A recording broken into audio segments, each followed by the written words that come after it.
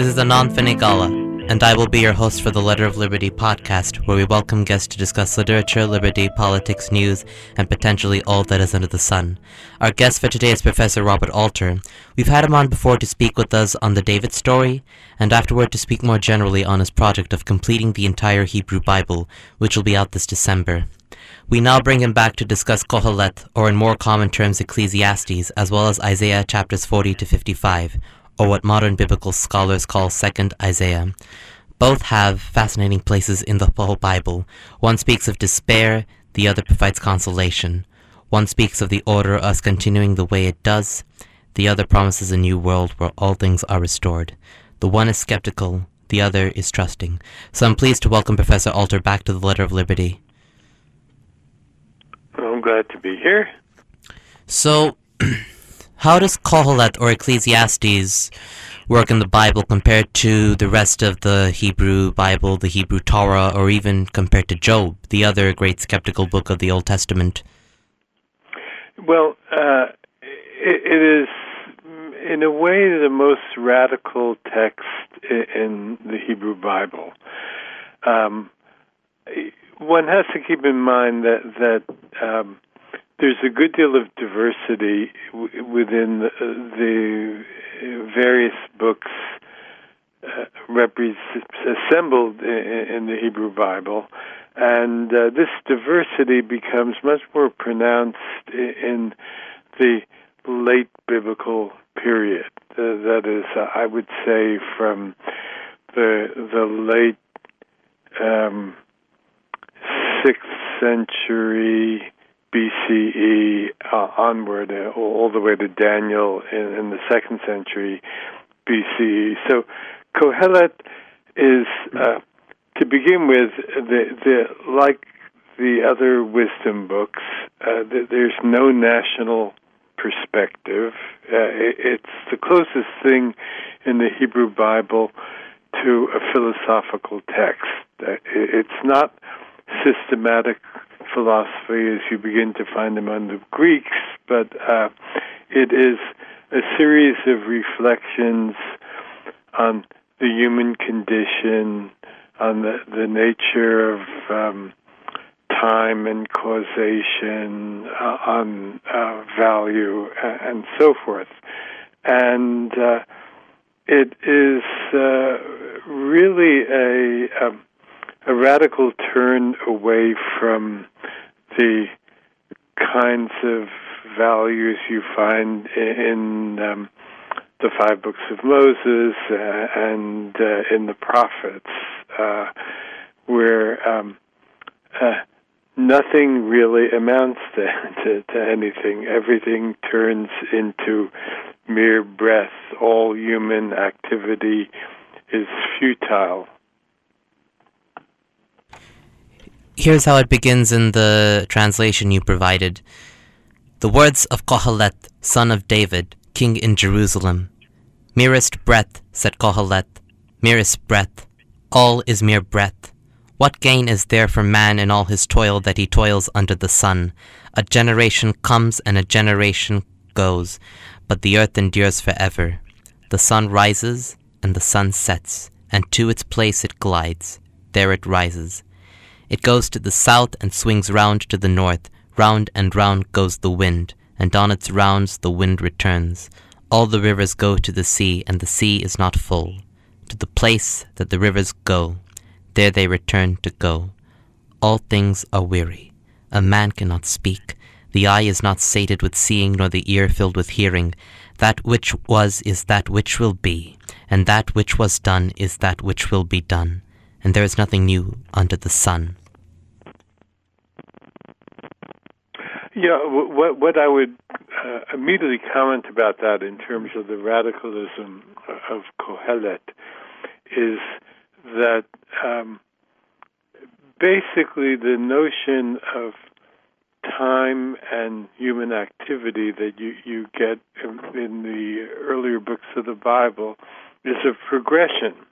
In a way, it's figured in the creation story, where you have a progression of things created from one day to the next, culminating in the creation of the human creature, and then the Sabbath celebrated by God when he rests from all his work. And here things go round and round. They don't progress. And then later on in Ecclesiastes 3, he says that there's going to be a time for everything. I'll go on to that and read a bit of that. Okay, go ahead.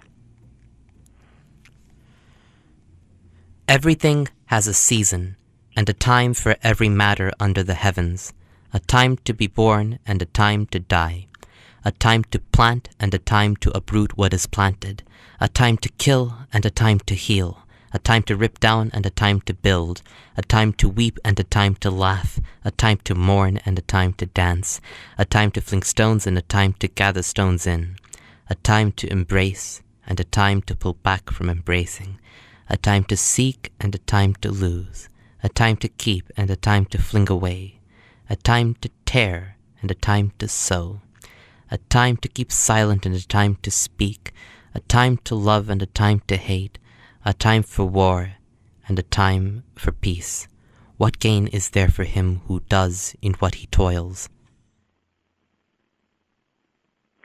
Well, this is another instance of how Kohelet swerves away from what I would characterize as mainline wisdom literature, which, above all, in the Hebrew Bible, is the book of Proverbs. That is, in the book of Proverbs, you're given practical advice of how to live your life, what to avoid, stay away from a seductress, don't make a financial pledge to somebody that would commit your resources and perhaps destroy them, and so on and so forth. Now, Kohelet doesn't have pragmatic advice like that. Instead, he is a very unblinking observer of the world. So in this catalog of a time for this and a time for that, which is a kind of prose poem, that is, it doesn't quite scan like biblical poetry, but it has a certain rhythm to it, and it's a great prose poem. I think he's simply observing, and he's observing that human life has this alternation. At times we rejoice, at times we are mourning, at times we embrace, at times we pull back from embrace, and so forth. And then his theological radicalism later gives way to a kind of political conservatism, because if everything is going to be the same, if it's going to return in cycles rather than progress, then there is almost no real point in imagining a future promise of hope and redemption, as the prophets like 2nd Isaiah do to some extent. And we have to say to some extent, as Alexander Pope said, whatever is right. And I think this shows a bit in Kohelet, especially when he's talking about kings. And even as a piece of wisdom literature, he still affirms that wisdom has value and that there is a God. Yeah, now, of course, his affirmation about wisdom having value is, you might say it's dialectical. That is, on the one hand, he thinks that it's better to have wisdom than to be a fool or to be ignorant. On the other hand, he says at a couple of points that the fate of the wise and the fate of the ignorant amounts to the same thing. And now let's talk about the wisdom of Solomon himself, because he's the one that it's sort of attributed to in tradition, but we don't actually know who Kohelet is. No, we don't. But it's said that he's a preacher who teaches wisdom. He's kind of like a Socrates to some extent, if we have to imagine. In the epilogue, it says that he taught wisdom to many people and that he was teaching them maxims and parables and all that stuff. So while Solomon did something of this sort, maybe Solomon didn't have this professional wisdom career that a professional wisdom teacher like a sophist or even Socrates would have, I think. No, but the thing is that in a legendary way, Solomon is associated with wisdom. That is, when God appears to him in a night vision and asks him what gift he would want from God, Solomon says, I only want wisdom. And God grants him that. And then what follows immediately is the famous story of the two women who give birth, one of whom loses her child and the other doesn't, and they both claim that the live child is theirs. So this is a kind of fable-like manifestation of Solomon's wisdom. And then, of course, his wisdom is manifested in the visit of the Queen of Sheba when she poses all kinds of riddles to him that we don't actually have the content of the riddles, and he's able to answer every one, and she says, your wisdom surpasses even what I have heard of it. And then finally, there's a brief verse somewhere in Kings in which Solomon is said to have composed so many parables, that is 1,000 or so. So in terms of the legendary tradition about this king, he is the paragon of human wisdom, and so it's not all that surprising that Kohelet, or the editor of Kohelet, would want to associate this book with Solomon. Now, Jewish and I think Christian tradition thinks that Solomon is actually the author of Kohelet. There's this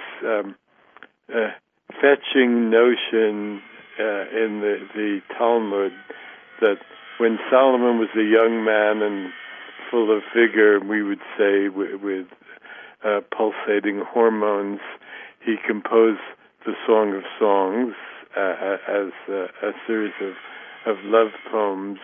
And when he arrived at the sober reflectiveness of middle age, he composed the Book of Proverbs, and in his old age, disillusioned with what life offers, he composed Kohelet.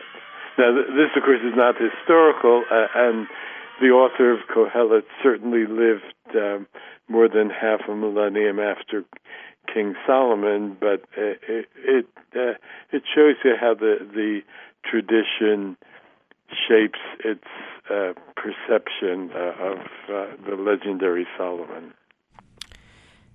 And I've heard an alternative explanation that he actually wrote Kohelet in the younger years of his life when, because you're young, you might actually be more open to cynical understandings of life, and that he actually wrote Song of Songs, or Shir HaShirim, near the end of his life when he was more open to love after years of experience. I think Stephen Weitzman, in a book on Solomon, The Lure of Wisdom, plays with this idea, and it is an interesting idea, actually. Yeah, it's an interesting. It's not all that convincing, I think, but I do admire Stephen Weitzman's book. It is playful and suggestive, and shows how a tradition with only few hints from the biblical text shapes stories about King Solomon. But if life is meaningless, as Kohelet says, or if it's merest breath, or in the King James, if it's vanity, his solution seems to be like, enjoy sensual pleasures, but be reflective of your own time. And here's what he has to say. Everything he, God, has done aptly in his time. Eternity too he has put in their heart. without man's grasping at all what it is God has done from beginning to end. I know that there is nothing good in it but to be merry and to partake of the good things in his life. And also every man who eats and drinks and enjoys good things in all his toil, this is a gift from God. And even now we see a problem or conundrum where even to just enjoy the basic sensual pleasures, that's a gift from God. This is not anything that's guaranteed in life. Right. That is, you could have the means to sit under your vine and under your fig tree and enjoy a goblet of wine and good food and the companionship of the wife whom you love, which is something that Kohelet advises. But you have to have a certain amount of luck to have all that. That is, you might end up with a wife whom you don't love. You might be stricken with cancer or some other dread disease. So he pushes a kind of realistic hedonism. That is, he does warn against the pursuit of sensual pleasure as an ultimate end in life. In the autobiographical, I think it's the second chapter, he talks about seeing revelry and debauchery, and this too is a mere breath and hurting the wind, he says. But a kind of measured hedonism makes sense to him, because if you have only this life and you can't count on anything beyond it, and I should add here that there seems to be an undercurrent of polemic in Kohelet against a recently emerging notion of an afterlife. So if you can't count on anything beyond this life, and you really can't count on the substantiveness of any achievement, any action that you might aspire to, then you might as well, if God lets you, and God sometimes seems close to something like fate, not at all the God of of Genesis, I would say. If circumstances permit, you might as well take advantage of the pleasures of here and now while you still have them.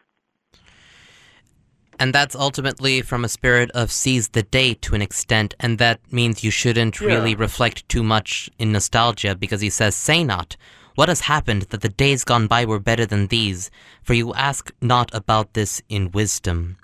Because I think this is a valuable lesson for all of us to some extent, in case we have temptations to nostalgize the 80s or the 50s or any other time when things were like cooler than today. Absolutely, yeah.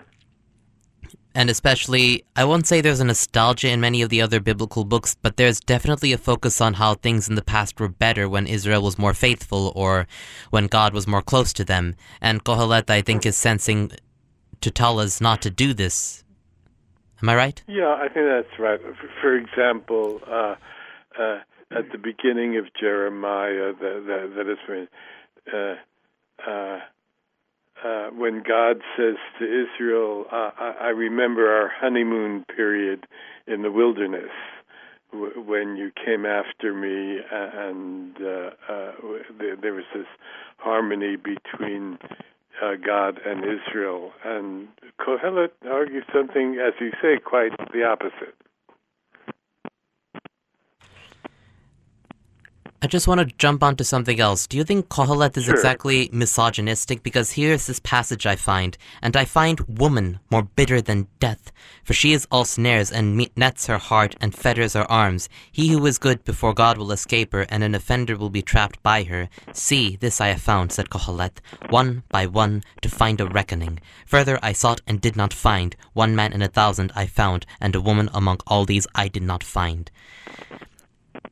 Yeah, that's certainly misogynistic, this Kohelet, after all, for all his liberation from received ideas, is a member of a patriarchal culture, and so there is this notion that women can turn into traps, that they seduce and deceive men, and they're not to be trusted. The flip side, because there's a lot of what I've already characterized a dialectical movement back and forth between opposing ideas. That is, one of the things that I think is intellectually compelling about Kohelet is that it's a kind of restless intellectual inquiry. That is, he weighs one idea and seems to embrace it, and then he moves to its opposite. So the counterpoint to the misogyny of the passage you just read, of course, is his affirmation of the supreme pleasure of married life. And even in Proverbs 5, which has a lot of, in some ways, misogynistic and definitely sexist to some extent treatments of stranger women, there's this passage in Proverbs which praises having sex with your wife as being with the fountain, and let's not neglect Shir HaShirim, or the Song of Songs, which is not quite married life, but it's definitely a celebration of sexuality, which we don't really see in anywhere other parts of the Hebrew Bible. Yeah, that's right. But ultimately we are going to die, and this is what Kohelet has to say from chapter 9. This is the evil in all that is done under the sun. For all have a single fate, and also the heart of the sons of man is full of evil, and mad revelry in their heart while they live, and afterward, off to the dead. For he who is joined to the living knows one sure thing, that a live dog is better than a dead lion.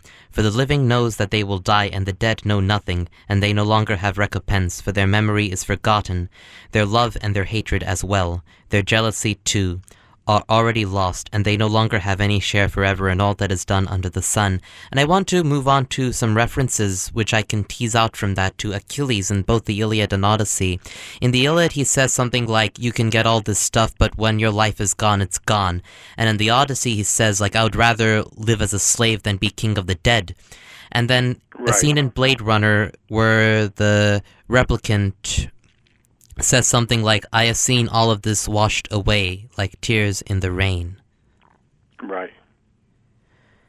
Yeah, I think there's a certain affinity in worldview between Kohelet and the Homeric bards. I'm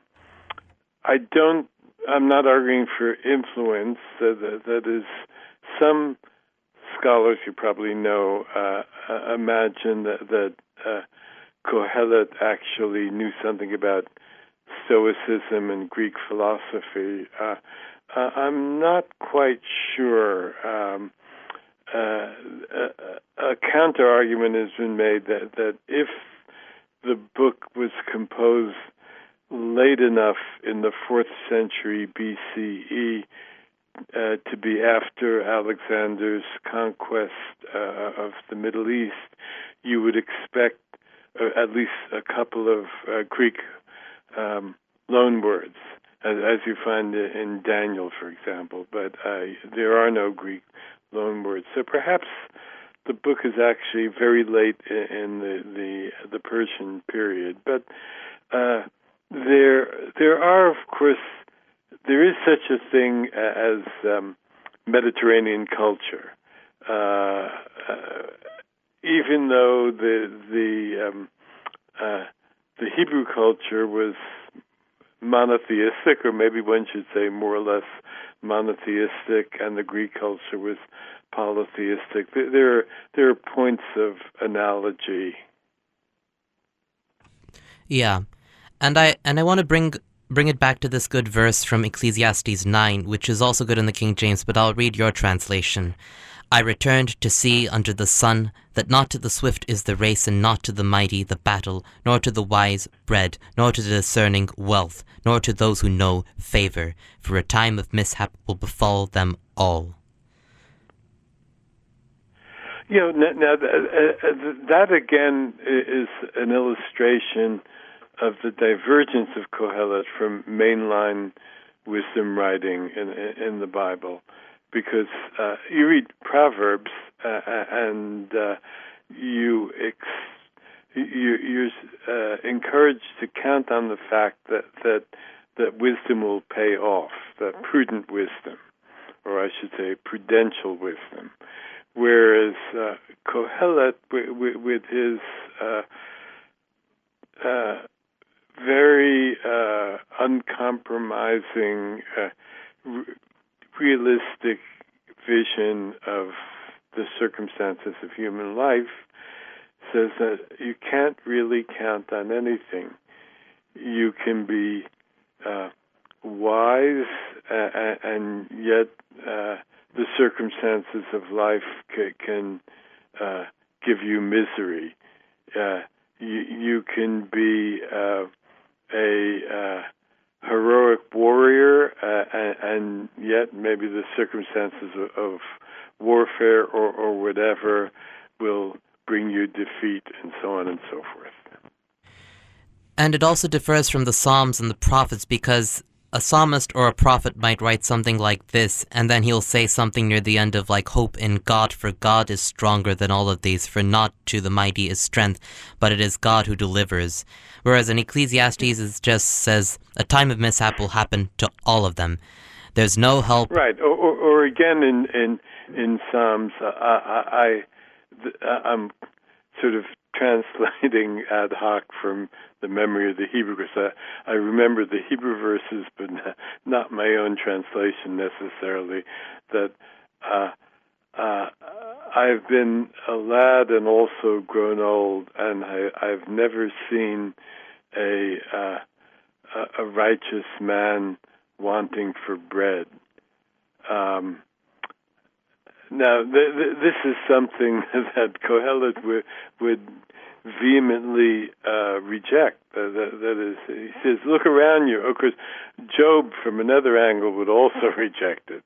But look around you, he says.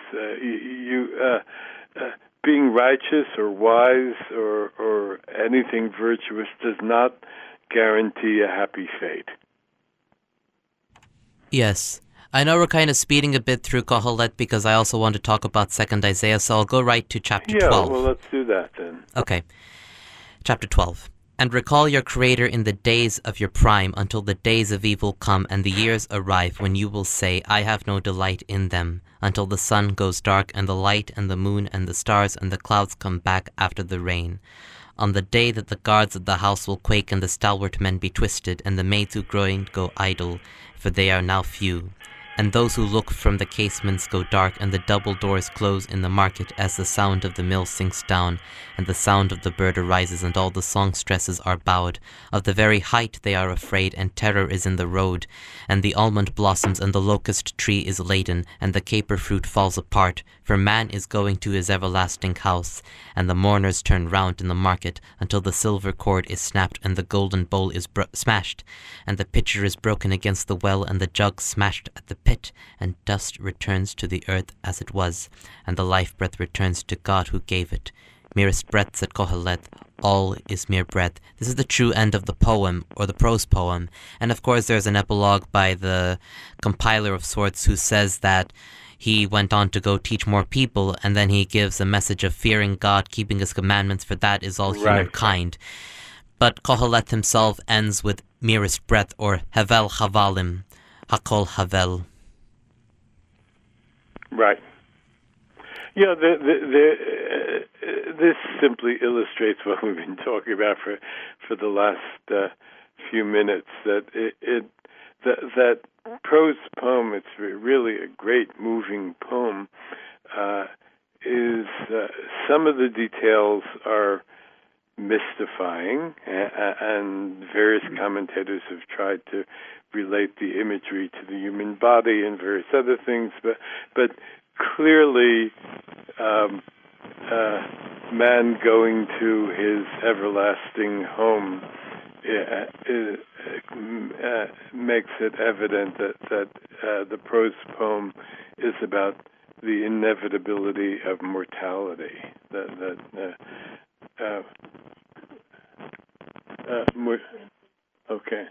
Mortality wipes out everything. And that's Kohelet's, I would say it's his bottom line. And now on to 2nd Isaiah. For listeners, the book of Isaiah consists of 66 chapters, and it's generally assumed in traditional Christian and Jewish circles as a continuous work, but modern scholars and even biblical scholars of the past 100 or so years have divided it into 3 sections. First Isaiah, which is from chapters 1 to 39, second Isaiah, which is 40 to 55, and third Isaiah, which is 56 to 66.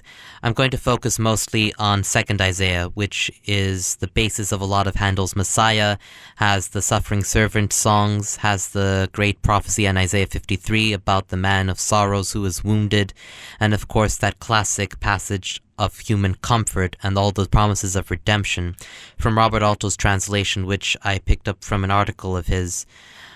Comfort, O comfort my people, says your God. Speak to the heart of Jerusalem and call out to her, for her term of service is ended, her crime is expiated, for she has taken from the Lord's hand double for all her offenses. A voice calls out in the wilderness, clear a way for the Lord's road, level in the desert a highway for our God. Every valley shall be lifted high, and every mountain brought low, and the crooked shall be straight, and the ridges become a valley. And the Lord's glory shall be revealed, and all flesh together shall see that the Lord's mouth has spoken.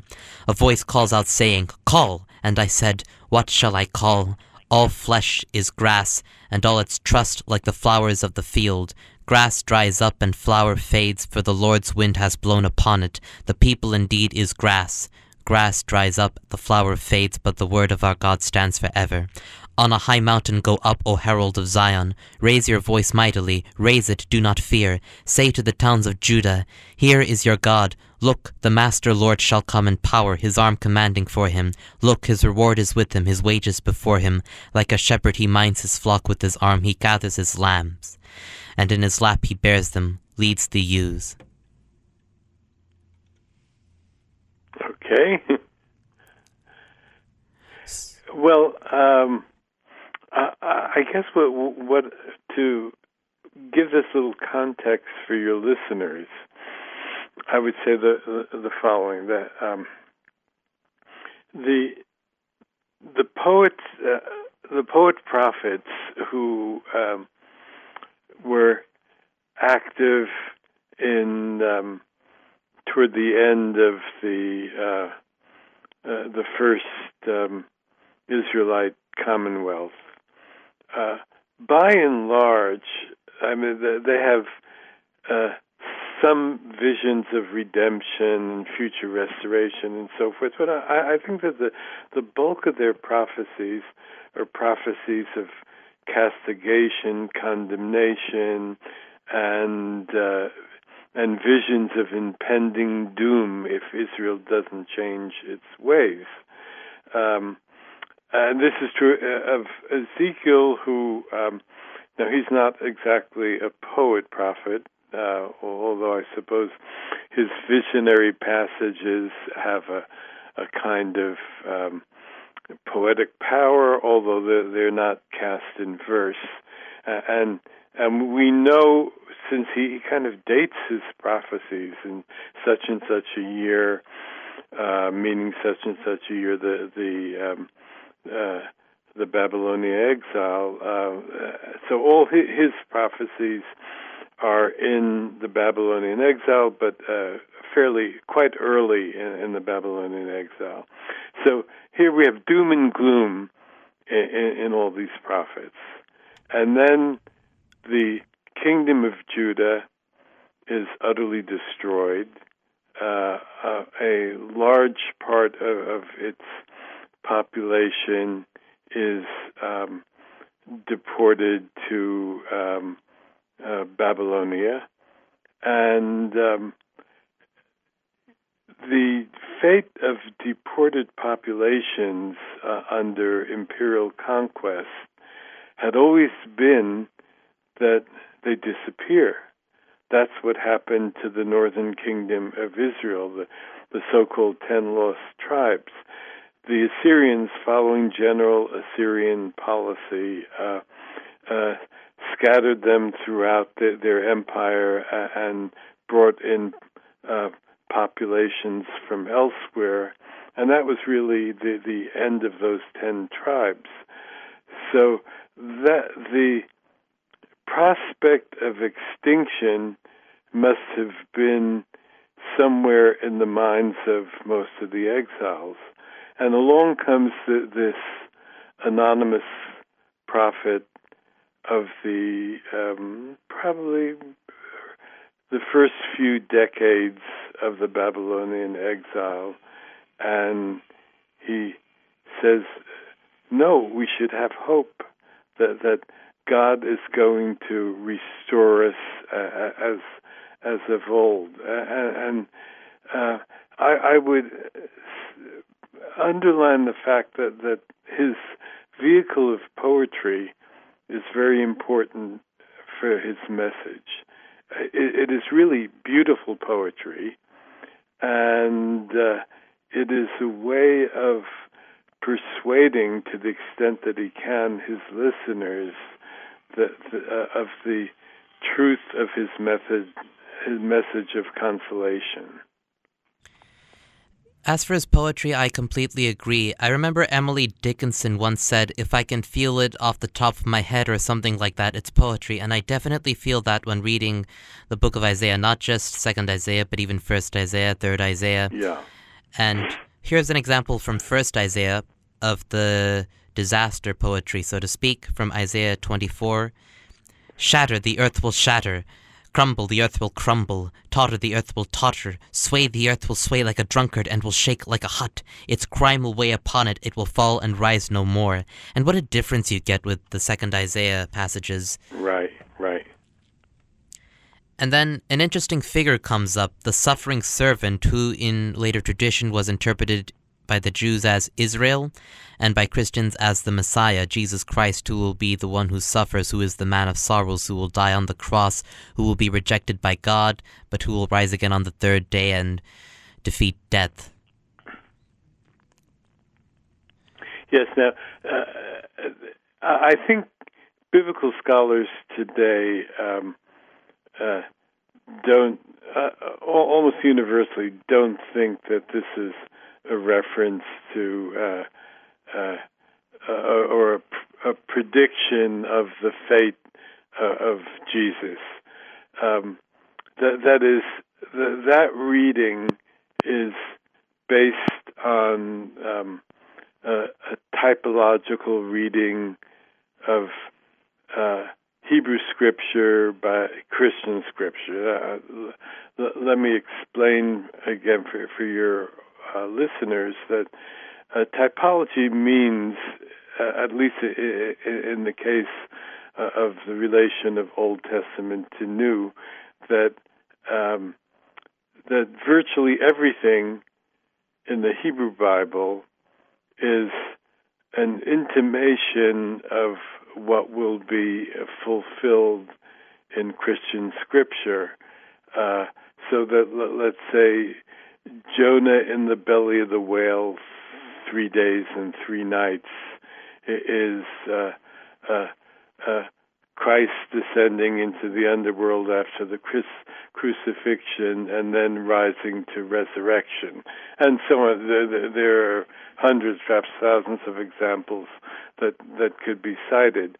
So, reading the suffering servant as a prophecy of Christ is definitely part of this typological reading of Hebrew Scripture. I tend to think that the suffering servant is the prophet himself.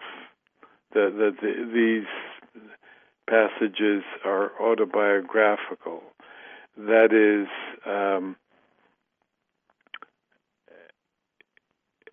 as with all the prophets, including the prophets of doom, there was no easy relation between the prophet and his audience. Maybe people were not, the exiles were not willing to believe these prophecies of national restoration, and they mocked and even physically attacked the prophet. And I think that's probably what's going on. But I have from the King James, which I'll read from Isaiah 42. Behold, my servant whom I uphold, mine elect in whom my soul delighteth. I have put my spirit upon him, and he shall bring forth judgment to the Gentiles. He shall not cry, nor lift up, nor cause his voice to be heard in the street. A bruised reed shall he not break, and the smoking flax shall he not quench. He shall bring forth judgment unto truth. He shall not fail nor be discouraged till he have set judgment on the earth, and the isles shall wait for his law. And going down a bit, I, the Lord, have called thee in righteousness, and will hold thine hand, and will keep thee, and give thee for a covenant of the people, for a light to the Gentiles, to open the blind eyes, to bring out the prisoners from the prison, and them that sit in darkness out of the prison house. And if your interpretation that this is the prophet himself is correct, then there is a deliberate hyperbole going on here, where the prophet is imagined as a liberator, a comforter, who is himself rejected, but who will be ultimately vindicated in the end. And ultimately the promise will be vindicated for the people of God. Right. Now, this is consistent with earlier conceptions, or I would say representations, in the books of the prophets themselves, of the role of the prophet. That is, the prophets are conceived as elected by God to bring a message of divine truth to his listeners, and there is also, for example, Jeremiah might be particularly relevant here. That is, Jeremiah is above all a doomsaying prophet, from which we, and because of that, we get the English noun Jeremiad as a reflection of the tenor of the dark tenor of his prophecies. And we know from the autobiographical passages in Jeremiah that he was reviled, that there were schemes on his life. He was thrown into a pit, and he had this sense that the mandate of prophecy was torment for him. There's one point where he even wishes he could die, or never have been born. A passage that was adapted and transformed in the 3rd chapter of Job. But God also says to him, and that accords with the passage you've just read, that I will be a wall and a protection for you and keep you safe. And ultimately we need to meditate on the role of God in 2nd Isaiah. From Isaiah 45, I have a passage which I've been thinking on for some time. Isaiah 45, 5-7, the King James. I am the Lord, and there is none else. There is no God beside me. I girded thee, though thou hast not known me, that they may know from the rising of the sun and from the west that there is none beside me. I am the Lord, and there is none else. I form the light and create darkness. I make peace and create evil. I, the Lord, do all these things. And with regard to verse 7, it says God himself is saying, I create evil, and this poses some interesting ideas of thinking, because is God saying that he creates good and evil, or is he creating evil in the sense of disasters like earthquakes and all that stuff? And this has sometimes led people to question the very goodness of God, because how can a good God create evil? And the word Ra has been used in context of even moral evil and badness in general. So what do you tend to think for our listeners? Okay. Now, first, let me say this, beginning with the start of the passage that you just read. Biblical monotheism evolves. The one God of many of the earlier biblical texts is not quite the one God of Thomas Aquinas or Maimonides. Famously, at the end of the Song of the Sea in Exodus 15, and many biblical scholars have pointed this out. There's this line, "Who is like unto you, O Lord, among the gods?" Now that suggests that there are other gods. There are other gods, but they don't amount to a row of beans. That is, there's one big guy up there who is powerful, and the others are, we might say, godlets, something like that. Now, by the time we get to 2nd Isaiah, you have an articulation of a very pure kind of monotheism. That is, there is one God, there can't possibly be another, and this one God is responsible for everything. So if, in fact, as we all recognize, there is evil in our world, it couldn't possibly come from some source outside of God, some demonic deity, or from Satan in later tradition. That too must come from God in ways that we can't quite fathom. Some people have seen this line, I don't know if it's too early or not, as a rejoinder to dualism, to the kind of dualism you have in Zoroastrianism. Yes, and as for God's creation of evil, am I correct to assume that Jewish tradition has been a little more comfortable with this than Christianity? Yeah, probably. Okay. For example, although definitely in later Judaism, in Rabbinic Judaism, you do have a mythological entity which is sometimes called Satan. That is,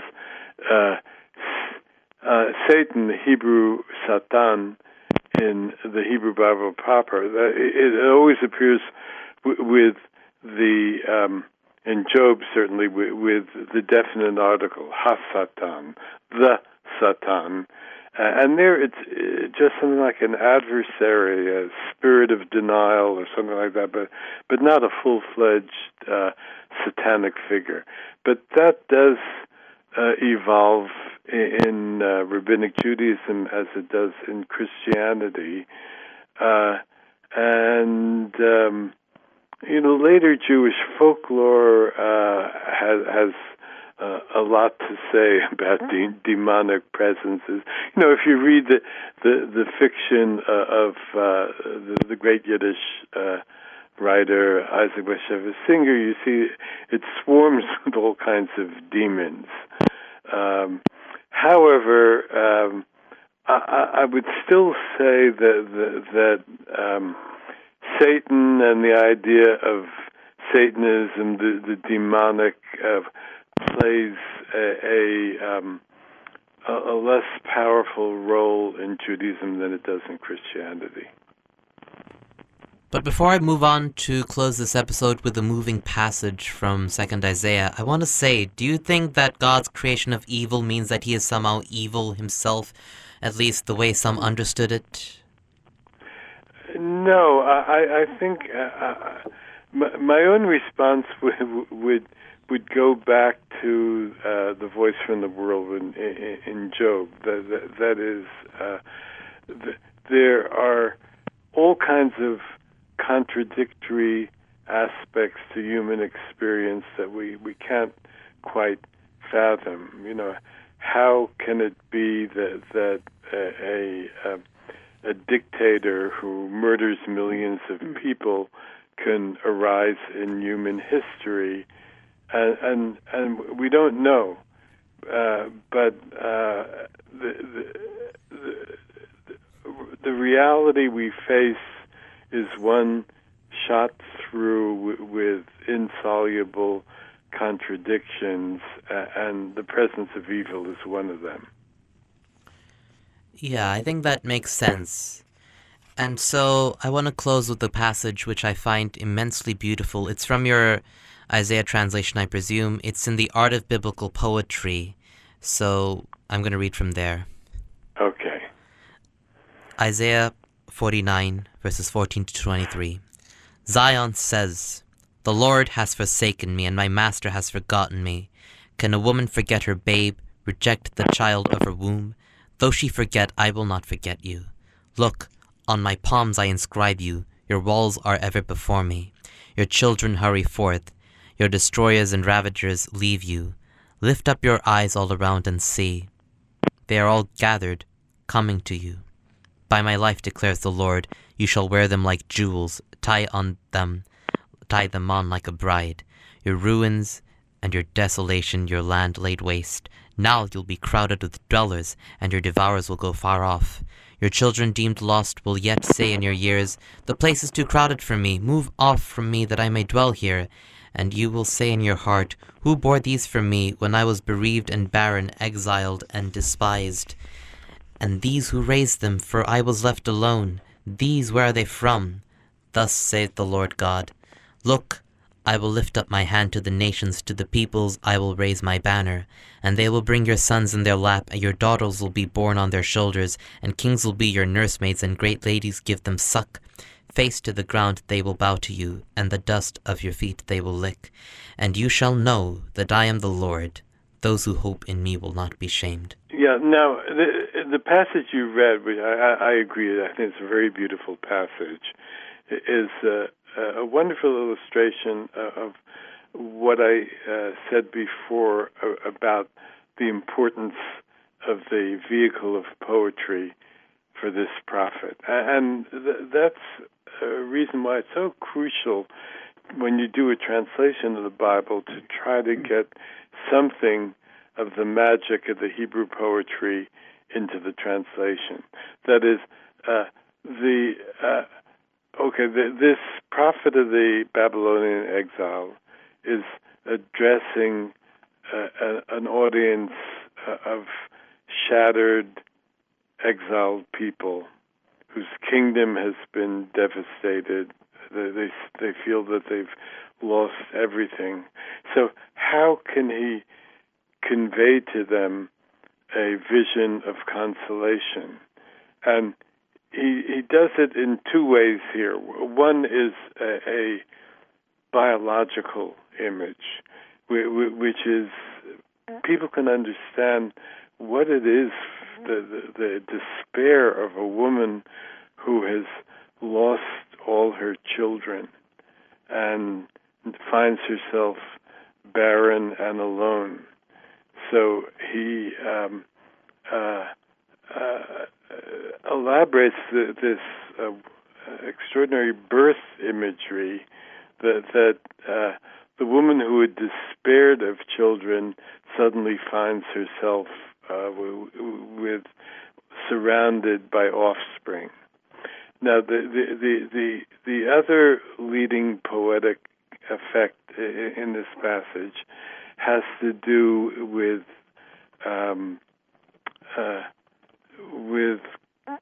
conquest, with domination and liberation from domination. That is, this is a powerless people. It's lost its national sovereignty. It's lost its land. It finds itself virtually captives in the hands of a powerful empire. Something you get in Psalm 137, by the waters of Babylon, etc. So the poet proposes a countervision in which not only will children be restored or more children will be born, not only will the people be returned to its land, but the relationship of dominator and dominated will be radically reversed, and the kings of nations will lick the dust of your feet, and the queens of foreign nations will be the nursemaids for your children. It's very touching, I think. I completely agree. Thank you so much for joining us. I really appreciate your taking the time to discuss with us, for our listeners' sake, the power of these two great biblical books. Well, I'm glad to have done it. And until next time, this has been The Letter of Liberty, where we have welcomed guests to discuss literature, liberty, politics, history, news, and potentially all that is under the sun.